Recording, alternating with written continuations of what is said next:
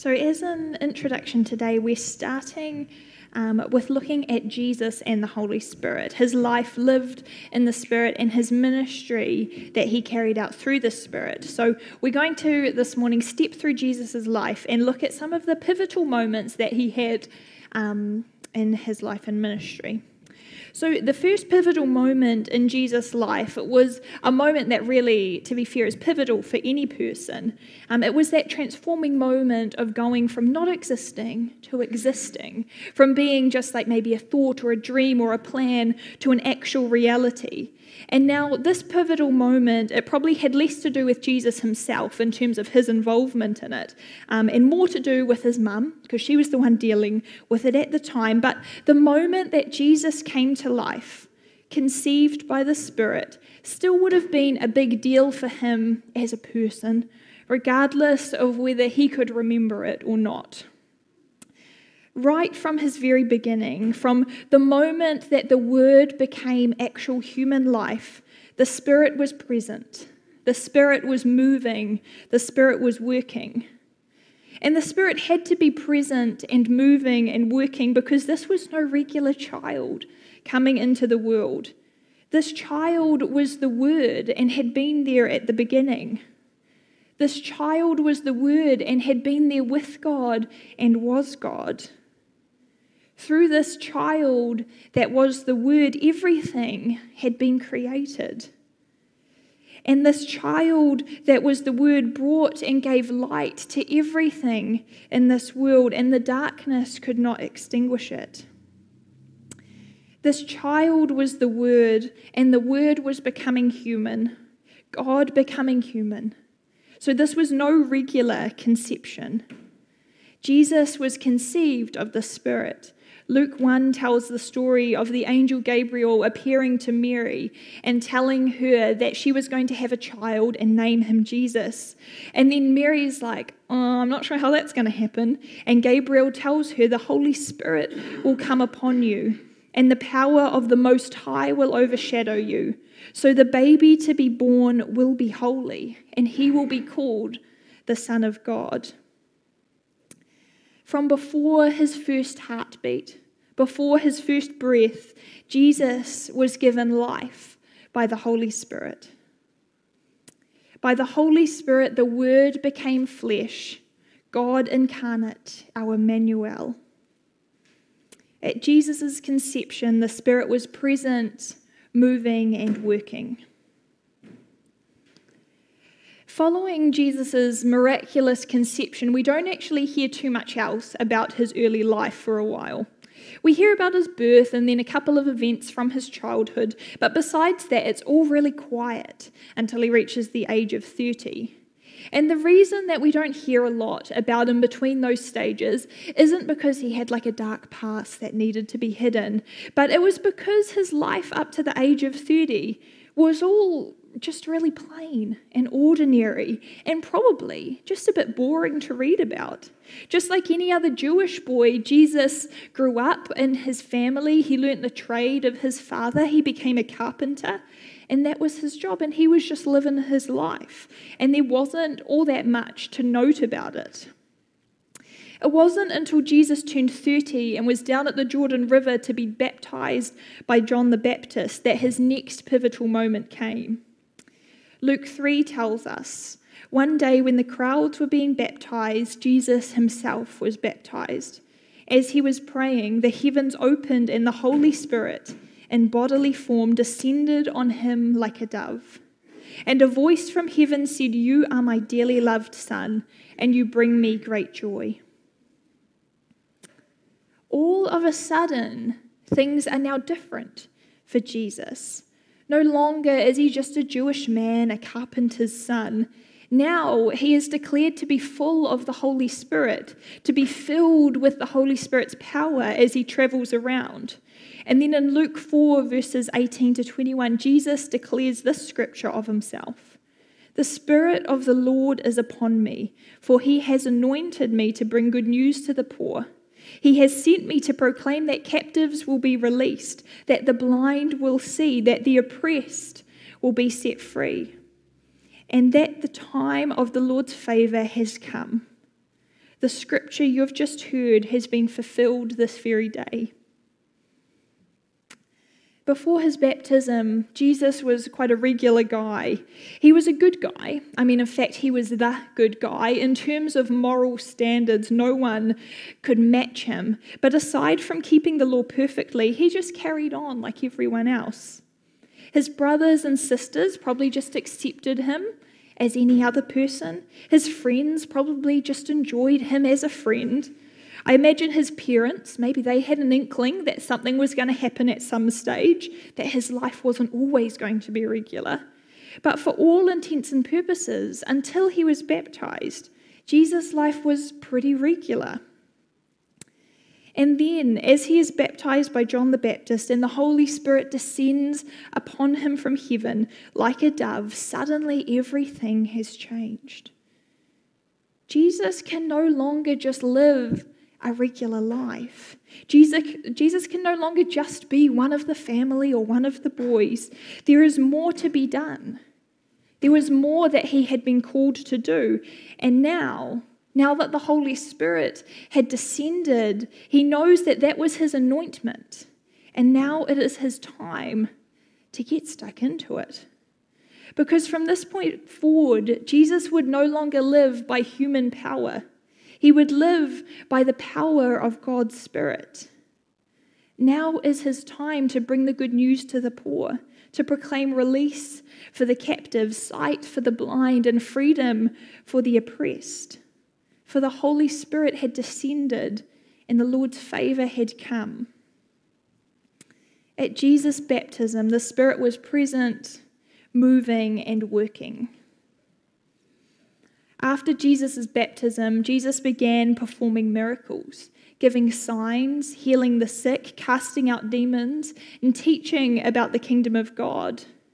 The next 3 years of Jesus' life are what we read about in the Gospels. In those 3 years, Jesus gathered disciples. He traveled and he taught, he sent out, he healed, he prayed, he showed compassion and mercy. And then Jesus wept and he took up his cross, and he was beaten, mocked, and scorned, for his hour had come. And Jesus was nailed to that cross, hung up between two criminals. He called out to his Father, he breathed his last breath, and the world, it fell into darkness. But not for too long. For those 3 years of life-giving ministry, the disciples and the people there saw 3 days of darkness without their Savior. But it wasn't the end, because the Spirit was present, was moving, and was working. On the 3rd day, the tomb was found empty, and Jesus was seen, walking, alive, breathing.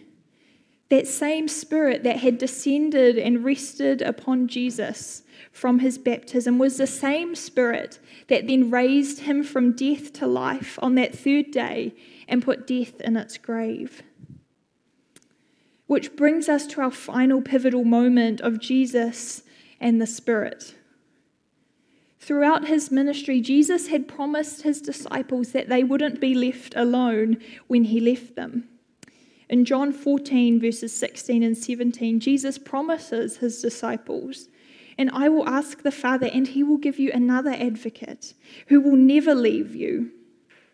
He is the Holy Spirit who leads into all truth. The world cannot receive him because it isn't looking for him and doesn't recognize him, but you know him because he lives with you now and later will be in you." Jesus tells his disciples of another advocate who will come. Jesus is the first advocate, God's own Son. Word became flesh. And in Jesus' absence, when his time has come, the Father will send another advocate. And the disciples, they already know this advocate because they can recognize this advocate because it's the same power who lives in their friend Jesus. The same power that has enabled their ministry as they've walked with him. And soon, that same power won't just dwell with them, but inside each of them. Jesus promises the Holy Spirit to them again, right before he ascends into heaven, saying in Acts 1, "But you will receive power when the Holy Spirit comes upon you, and you will be my witnesses, telling people about me everywhere, in Jerusalem, throughout Judea, and Samaria, until the ends of the earth." And a chapter later in Acts 2, the disciples received the Spirit in power at Pentecost. This is Jesus' final act in his ministry with the Spirit here on earth, that he would impart it to his followers. The same power that conceived him, anointed him, empowered him, and raised him is now given endlessly to his followers so that they might be witnesses through the whole earth. At the end of Jesus' time here on earth, the Spirit is present, the Spirit is moving, and it is working. The beginning of John chapter 3 brings us this account. There was a man named Nicodemus, a Jewish religious leader who was a Pharisee.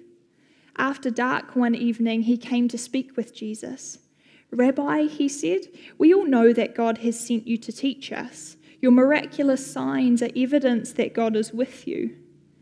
Jesus replied, "I tell you the truth. Unless you are born again, you cannot see the kingdom of God." "What do you mean?" asked Nicodemus. "How can an old man go back into his mother's womb and be born again?" Jesus replied, "I assure you, no one can enter the kingdom of God without being born of water and the Spirit. Humans can only reproduce human life, but the Holy Spirit gives birth to spiritual life. So don't be surprised when I say you must be born again. The wind blows wherever it wants, just as you can hear the wind but can't tell where it comes from or where it is going, so you can't explain how people are born of the Spirit." Nicodemus, a Pharisee, comes quietly to Jesus one night seeking some answers. He identifies that God must be with Jesus, as his miraculous works give evidence to that. To which Jesus replies, "Yeah, that's right.